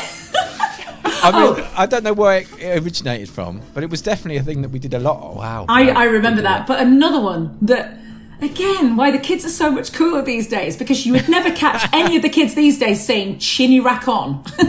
Chinny rack-on, yes. Chinny rack on. And what did that mean? That meant that you were lying or something, didn't it? I have no idea. Well, we had I think it might be. Chinny, yeah. Yeah. Oh, my word. That takes me back, yeah. Yeah, I don't think kids would be doing that these days. It's not very cool. They're way too lit. Too lit, mate. Yeah, exactly. They're too lit for that. That'd be cringe. That'd be well cringe. We move, we calm. We calm. Oh, honestly, kids. I know, it's an endless subject. Oh, it really is. But, it really is. Yeah, it is, yeah. Jane, tell me about the videos, because they're brilliant, the videos you put up on social media. When did you... Bless you. What made you start doing those? Boredom. Was it just... So years ago, I started... Well, it really was boredom. Years ago, I was really bored, really single. Really single mum, anyway. And Vine started. Do you remember Vine? Back in the day. And... it was mainly an American thing at the time. There weren't many people over here doing it. There's a few. And there certainly weren't many women doing it. And the women that were doing it were a lot younger for a start off.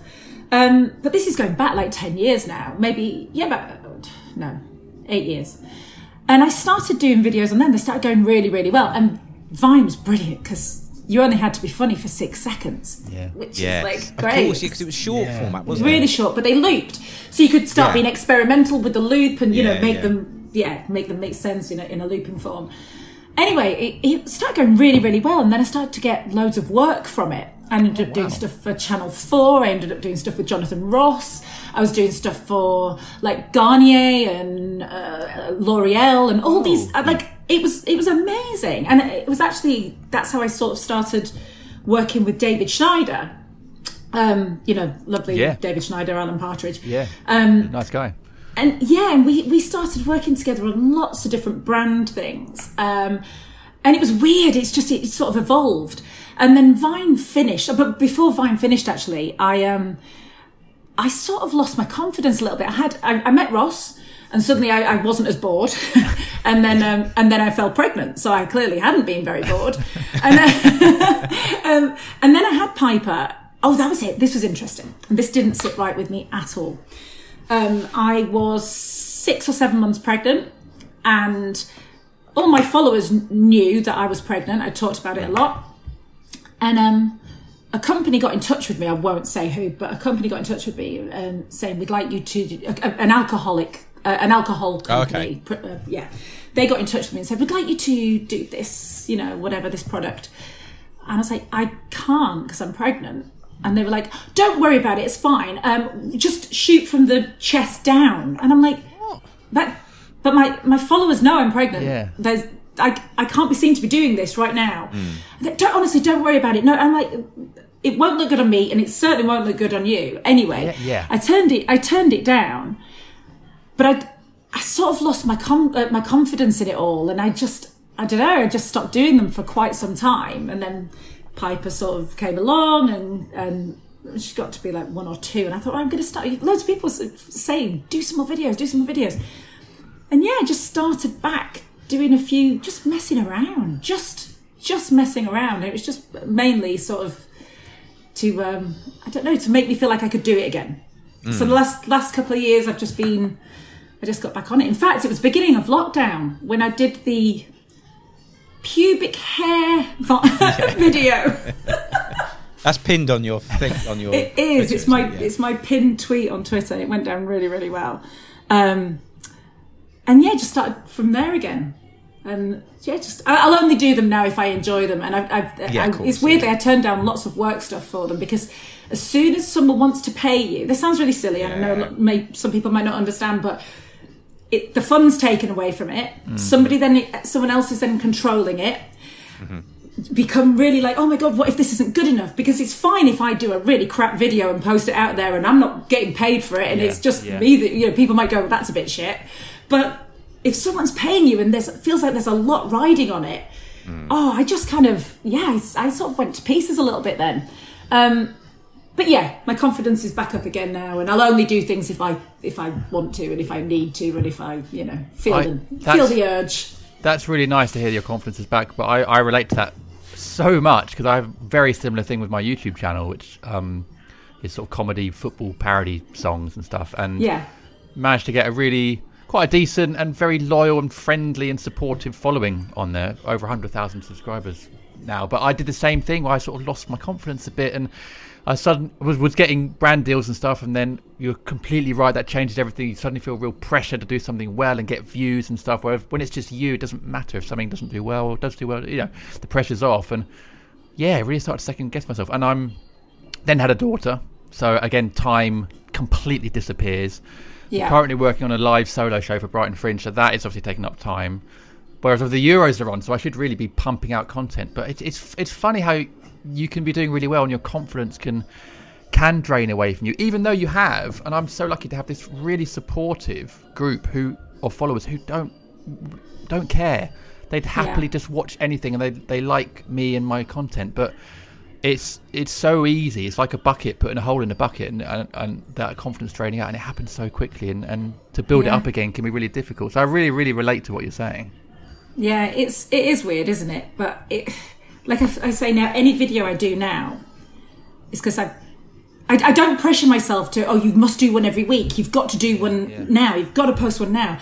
Sometimes I'll go 3 weeks, 4 weeks not doing anything, because if I haven't got an idea, I'm not going to sit down and force an idea out. It's only if something comes into my head. Yeah. So I'm quite happy that I haven't set myself up for... So a lot of people are absolutely timed. They have to release a video every Friday. I don't know if you do that, Jim, if you do that. I used to. So actually, when I was doing at my best, I was doing that every Friday morning. I was like, I'm going to release a song, whether it's like amazing or average, I'm going to release it. And actually, for YouTube, it really worked. It's just regularity. So people subscribe and they know, Friday morning, Jim's doing a song. And I actually got to the point where I was doing 3.5 million views a month, because people were... And they weren't... Some of them were really good, and I'm really proud of them. Some of them, I look back and I think, I forced that a little bit. But the listeners didn't care as much. But I'm like you now. Like my head at the moment is completely filled with this live show.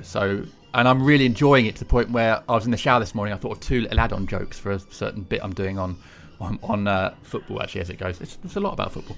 And so that was good. But I'm not having ideas for songs, so I don't feel like forcing it, because I know I'm not going to enjoy the process. It might not be never that as good but as you force I'm enjoying this creative process of doing the show. I can add that bit on. I can't wait to try that tonight at this gig I'm doing. And so I think your brain tells you what you want to focus on, really, and if you sort of listen to it and crack on, then I think you'll be happier, and then time will come up to do the songs or do a different video. But really, you do sort of deep down, your gut knows what you want to do.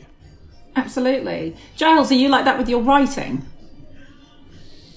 I don't. Forcing it. I mean, funny enough, actually, I've been trying to write a book proposal for the last few weeks, and I'm trying to kind of force it, and I think it just doesn't work if you're trying to force stuff out.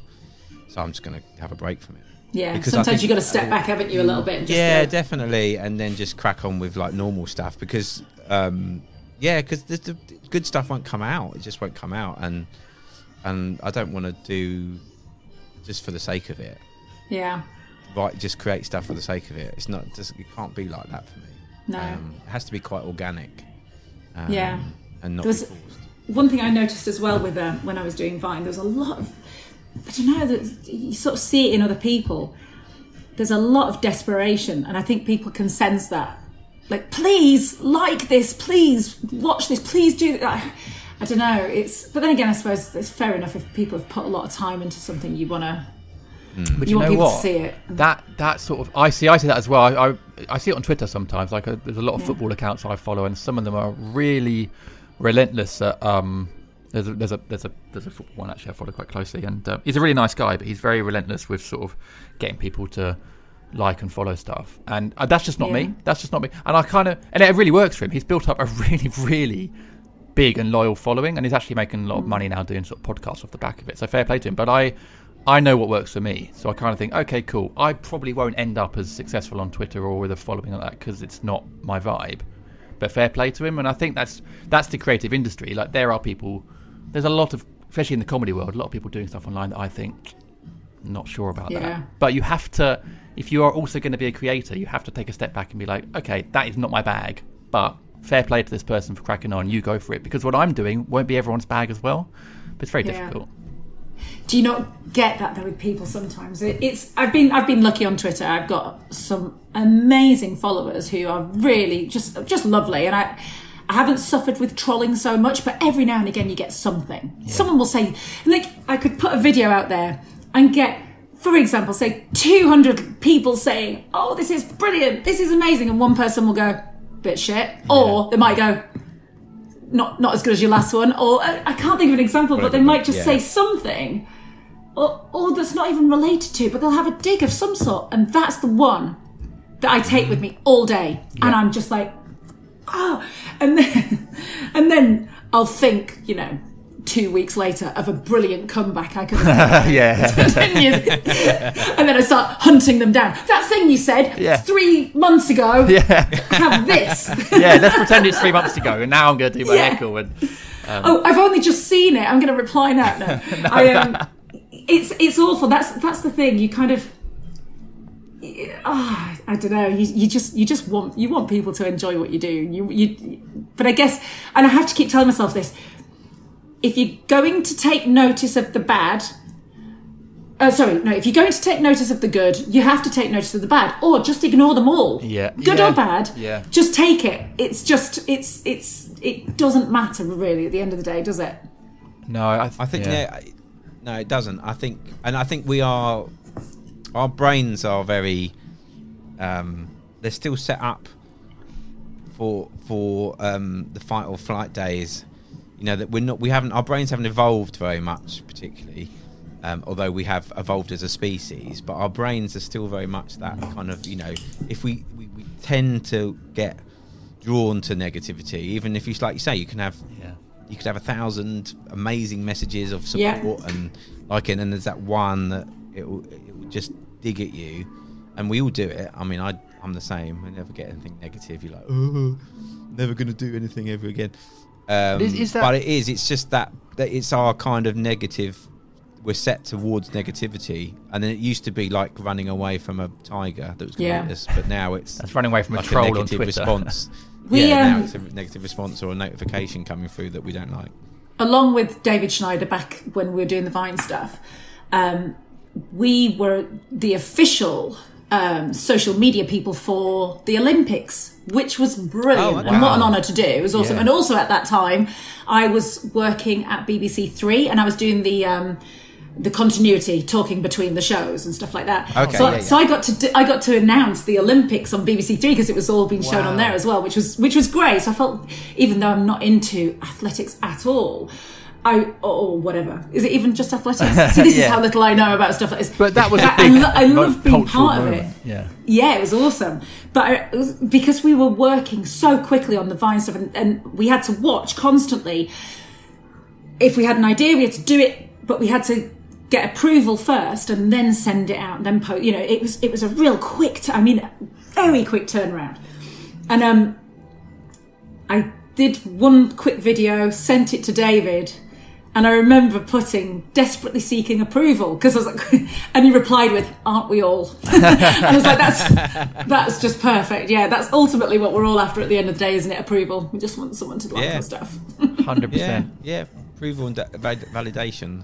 Yeah, it comes up a lot on the podcast, but it is, as creatives, we desperately want that. But I think if you're someone who, because I think about, I've seen in the comedy industry actually, there's a few comics that I've worked with in the past who are perfectly nice guys, but they've gone very free speechy online. Ooh. One of them actually works for a radio station now, and it's just so weird. And so their mentions must be almost more negative than positive. So I think, what's that like? Because actually, the three of us here, we're very lucky. We get 99% positive, which is why we focus on the negative, because actually it's quite rare.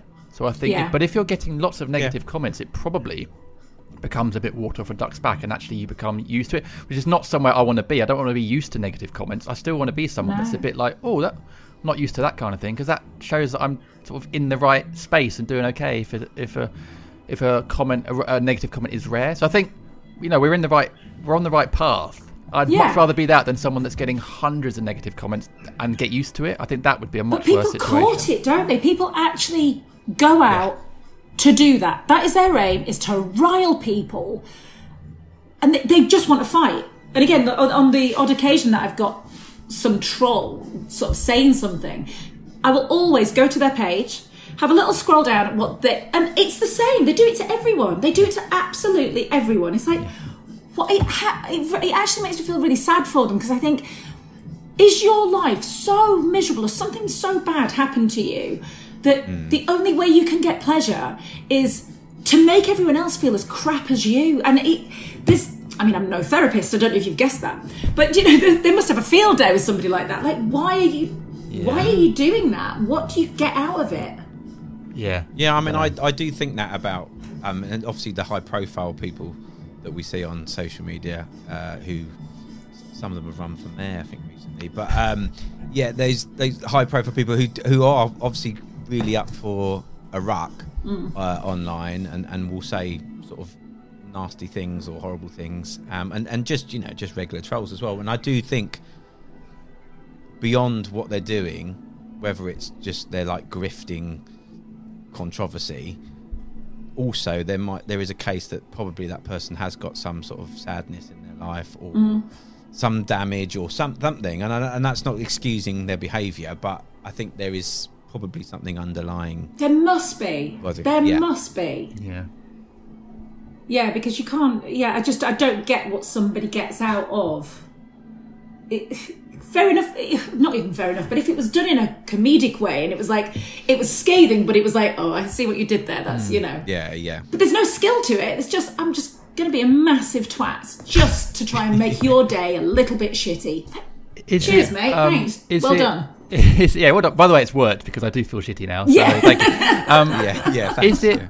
I guess in a way it is almost a validation thing as well. They still want approval and a validation in the same way we do it. We're just trying to do it sort of through normal, nice means. And I guess it must work being nasty, because you do get a validation that what you've said has got a reaction. I don't know. I used to go through a thing, it's a bit embarrassing to say this, but I used to try and, with trolls, if there were people that I knew, say from like the football community or the Palace community, there's a few people that support Palace that really dislike me, and I don't really know why, but I decided not to engage with it. But I used to engage, and I used to try and get that person to like me. I want to kill them with kindness, and I used to call it Mandelaing, because which is such a terrible phrase to diminish one of the greatest men of all time, but because he was sort of famously very sort of kind to his enemies, I used to call it Mandela. I'm going to Mandela this guy, and I'm going to get him to like me, and it never happened. But there was one time I thought it had. And I thought I got this troll back on side, and then he said something even more horrible about me. And I realised, no, this is a waste of my energy. This is a waste of my time and energy. I'm going to focus on actually just being positive and engaging with the people that like me. And if you hate me, you hate me, and I'll just mute you, block you, and you crack on, I'll crack on. And otherwise I'm wasting what little energy and time I have on trying to get this guy to like me for no reason. So... But yeah, I always give that advice to other people and just say, block and move on, block and move on. I never follow it. I'll tell everyone else to do it, but then I'll get really riled and wound up. But I always try and do the same and do the kill them with kindness thing. And it has worked a few times. In fact, yesterday, I posted a picture for our wedding anniversary, and it was more of a joke. I was like, here's a picture of me in my favourite dress that also had pockets. Oh, and Ross was there too. And loads of people being really nice, happy anniversary and all this sort of stuff. And one person who doesn't, and it's people who don't follow you who comment. So you don't even follow me. Why are you bothered about what I post? And this guy, well, I think it was a guy. He had a profile of a dog, so I don't know why. I just thought it was a bloke. They never show their face. Yeah, exactly. And they put, oh, is this Facebook? Because I put a wedding anniversary kind of picture up. Oh, is this Facebook? And I didn't kill with kindness. I went back with kind of going, no, actually, it's Twitter, and it's my Twitter page, and I will post whatever I want on my Twitter page. Yeah. But they came back to me with, oh, I'm really sorry, it was only a joke, and you looked really lovely, and I'm really sorry. And I was like, oh God. Oh, thank you. Damn it. It's really hard to sense tone on Twitter, though, isn't it? It really is. And actually, if I see a comment like that could be translated as negative, my first reaction is to go, why are they taking a piss? When actually it could be a joke that's gone wrong. But I think we do get defensive online. I certainly do. I think, like, fuck off. Definitely. And I try not to engage. And a few times I've looked back and I've thought, oh, actually, no, they weren't. Maybe that was a joke. I don't know. But it's very easy to go straight to, why are you taking a piss out of me? But as you say, tone is so... If this is in the pub, you'd know straight away if that person was joking, or from their body language, or from the tone of their voice. But on Twitter, that all goes, and it is so difficult to read that stuff. Don't you think, though, that we've also lost the kind of ability to have just a normal debate, even not just on Twitter? I found this on Facebook. All around COVID, because obviously so many people are split and all over the place, and some people are for masks, some are against it, some are, it's awful when you kind of get down to it all. But there's been times where I've posted something on Facebook, and you'll get a friend. Well, I say a friend, it's like a distant friend, because my Facebook is private, so it's just for friends, if you like, people I've actually met and know. Yeah. And it was a guy that I haven't seen for a long time, but he clearly disagreed with me. And we ended up having such an awful, it was hurting my stomach. Yeah. I couldn't think of anything else, and because I don't want to be in a row with somebody. And I was dreading opening my phone to see what he'd replied with. I ended up sending him a long message privately.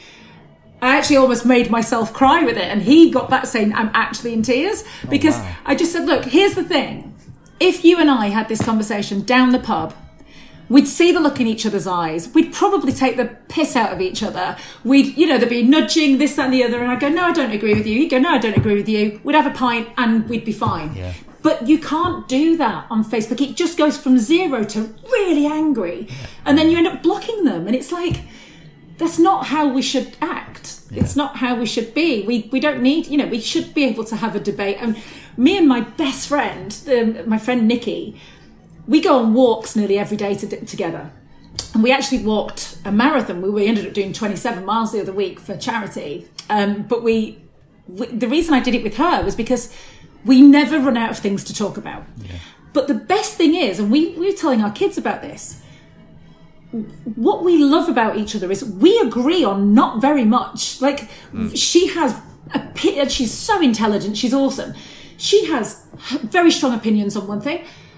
I have very strong opinions on it. And we will walk and walk and walk and listen to each other's side of the argument. And I go, yeah, but what about this? And she'll go, yeah, I'd not thought about that. But still, I think this. And I go, yeah, I'd not thought about that either. That's how it should be. And, you can be best mates and not agree on anything. But, you talk and you debate. And sorry, I went off on a massive rant then, didn't I? No, but yeah, but that's it. We have lost that sort of constructive communication with one another. Having, because social media isn't nuanced. It is, you're on one side of the debate or your other. It's binary a lot of the time, and it's become worse and worse, isn't it? I think with what's gone on politically in the world, and obviously it's been even more exacerbated through COVID and the lockdowns and everything, and and now there's anti-vax and all these different things that are coming up. And I think online conspiracy theories germinate more than they probably ever did before, and so a nuanced debate is very lacking. very difficult to have one, isn't it? I think, Yeah. on social media. This is why, coming back to the whole, my daughter doing ethics, and she's, like I said, she's very good at it, and I just think it's great that, and it's a very, it's one of the most popular options at their school because she's going into GCSE cool. options, and that really makes me feel happy that these kids. Yeah. I don't think I'd have chosen that at school. I just anything that's easy that I wouldn't have. She's chosen this and loves to debate it, and she'll sit back down at the dinner table with us, and we like to play devil's advocate with her. So she'll go.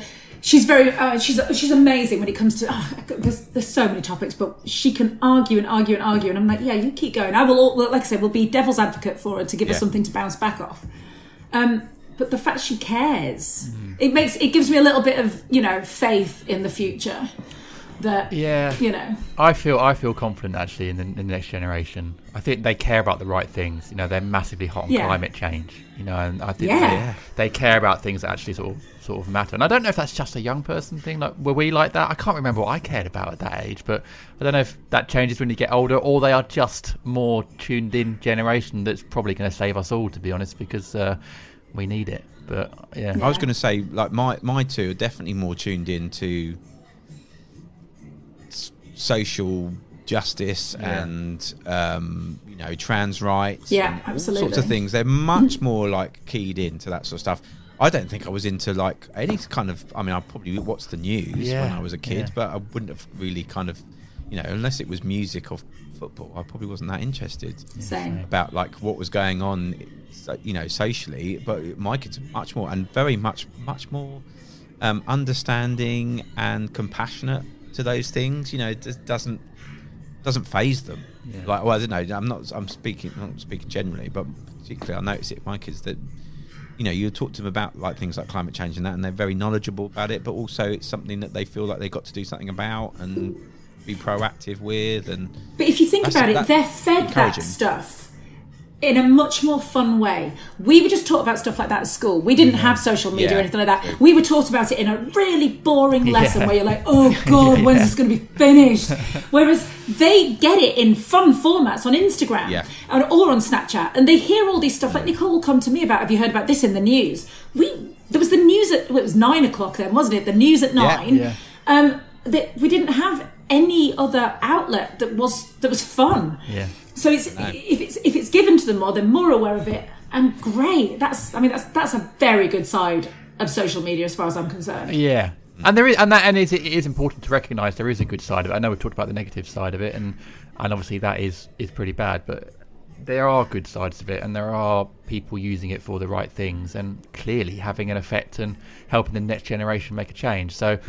Yeah, it's good and bad things to everything, but I think it is important to recognise that there are good things as well about social media.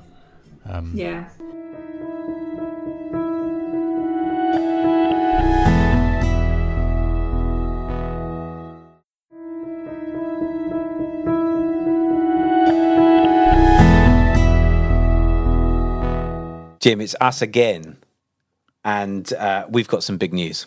We have indeed. Giles, I can't believe I'm saying this. We've written a book about blank moments based on this very podcast. Yeah, we've been recording this podcast for a while now, and as we've been doing, we've realised that everyone has these difficult blank moments. All our wonderful guests that we have on the podcast and our listeners get in touch with us all the time to tell us about their own situations, their own experiences of blank moments. And sometimes that can be from a personal life, from their career, the relationships they're in, or maybe it's a public situation. Yeah, it's one of those terms that can be applied to anything. Social anxiety, imposter syndrome, just sort of generally being off form, having an identity crisis. It's all part of the human condition, and yet we all get thrown off from time to time and sort of made to feel a bit helpless. Yeah, so the book is made up of all these different chapters that sort of concentrate on these various themes that come up in the pod. So whether it's public failure, social anxiety, fear, mental health, grief, all the things that our amazing guests have talked about on the podcast. Yeah, and those guests include Louis Theroux, David Harbour, Reg D. Hunter, Dawn French, Rachel Parris, Amanda Abington, John Ronson, Rufus Sewell, Gary Lineker, all these people that really opened up to us about these difficult moments. And what we've done is we've dived into them, explained how we relate to them, talked a little bit about our own experiences, and almost gone on a journey of this discovering blank moments and how they've helped us. And hopefully we take the reader on a journey with us. Yeah, there's loads of stuff in there for everybody, I think. It's a bit memoir, it's a bit self-help, and there's lots of interactive bits in there as well, so you can do your own gratitude list, and there's tips on if you're having sleeping problems, so all different things that you can take out of the book. And where can people get hold of this book, Jim? Well, so it comes out in March in 2021, but it's available to pre-order right now from Amazon, waterstoners.com and hive.co.uk. Yeah, I'm really looking forward to everyone getting their hands on it, and hopefully lots of people will be able to identify their own blank moments, and you never know what you might find out.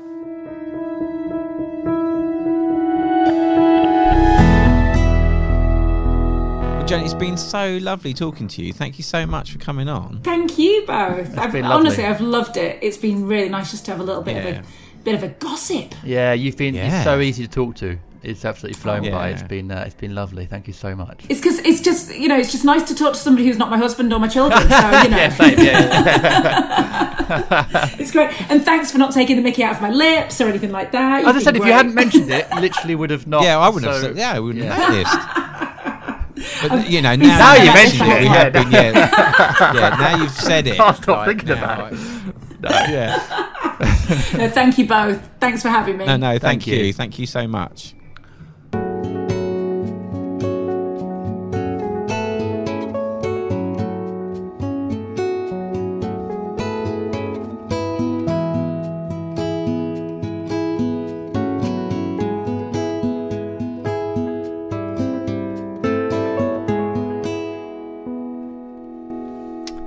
Well, there you go.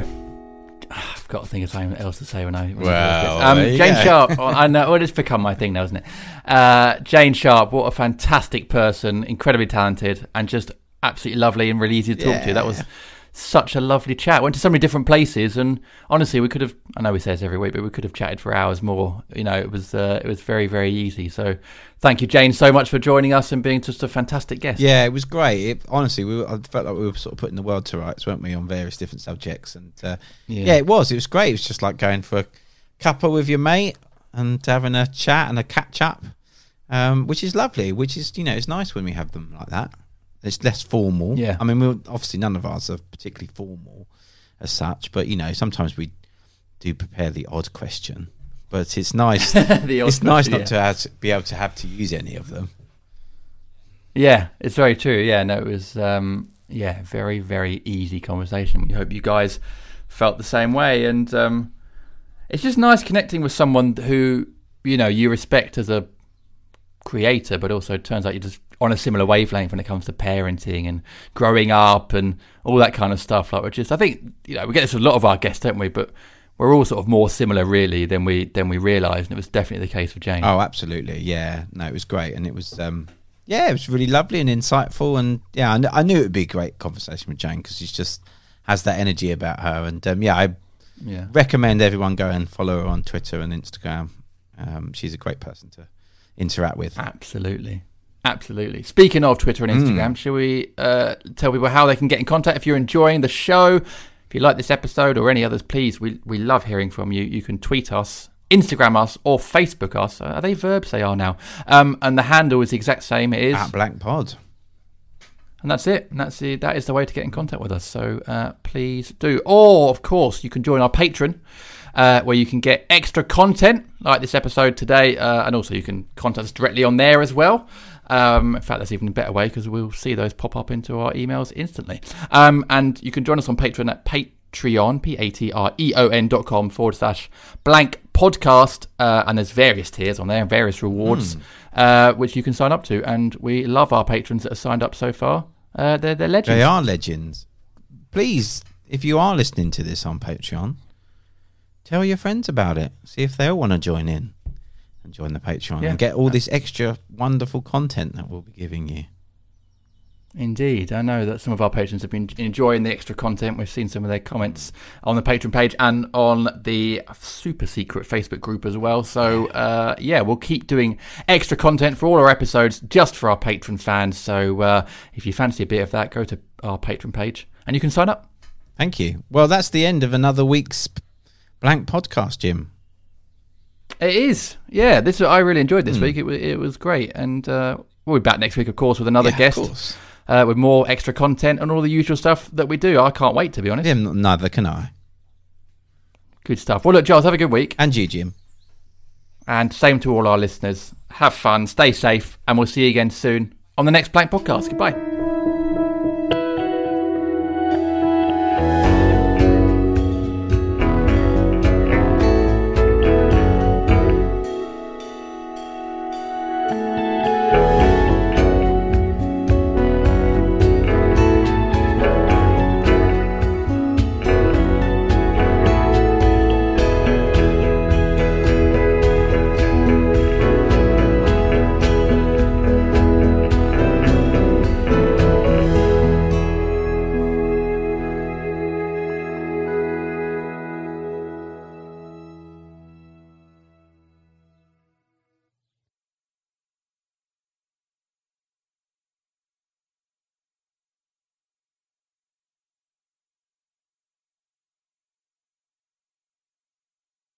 It's time for today's Lucky Land horoscope with Victoria Cash.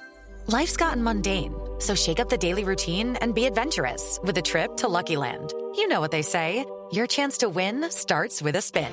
So go to LuckyLandSlots.com to play over 100 social casino-style games for free for your chance to redeem some serious prizes. Get lucky today at LuckyLandSlots.com. Available to players in the U.S., excluding Washington and Michigan. No purchase necessary. VGW Group. Void where prohibited by law. 18+. Terms and conditions apply. It is Ryan here, and I have a question for you. What do you do when you win? Like, are you a fist pumper, a woohooer, a hand clapper, a high fiver? I kind of like the high five, but if you want to hone in on those winning moves, check out Chumba Casino. At ChumbaCasino.com, choose from hundreds of social casino-style games for your chance to redeem serious cash prizes. There are new game releases weekly, plus free daily bonuses, so don't wait. Start having the most fun ever at ChumbaCasino.com. No purchase necessary. VGW Group. Void where prohibited by law. See terms and conditions. 18+. This is a Glass Box Media Podcast.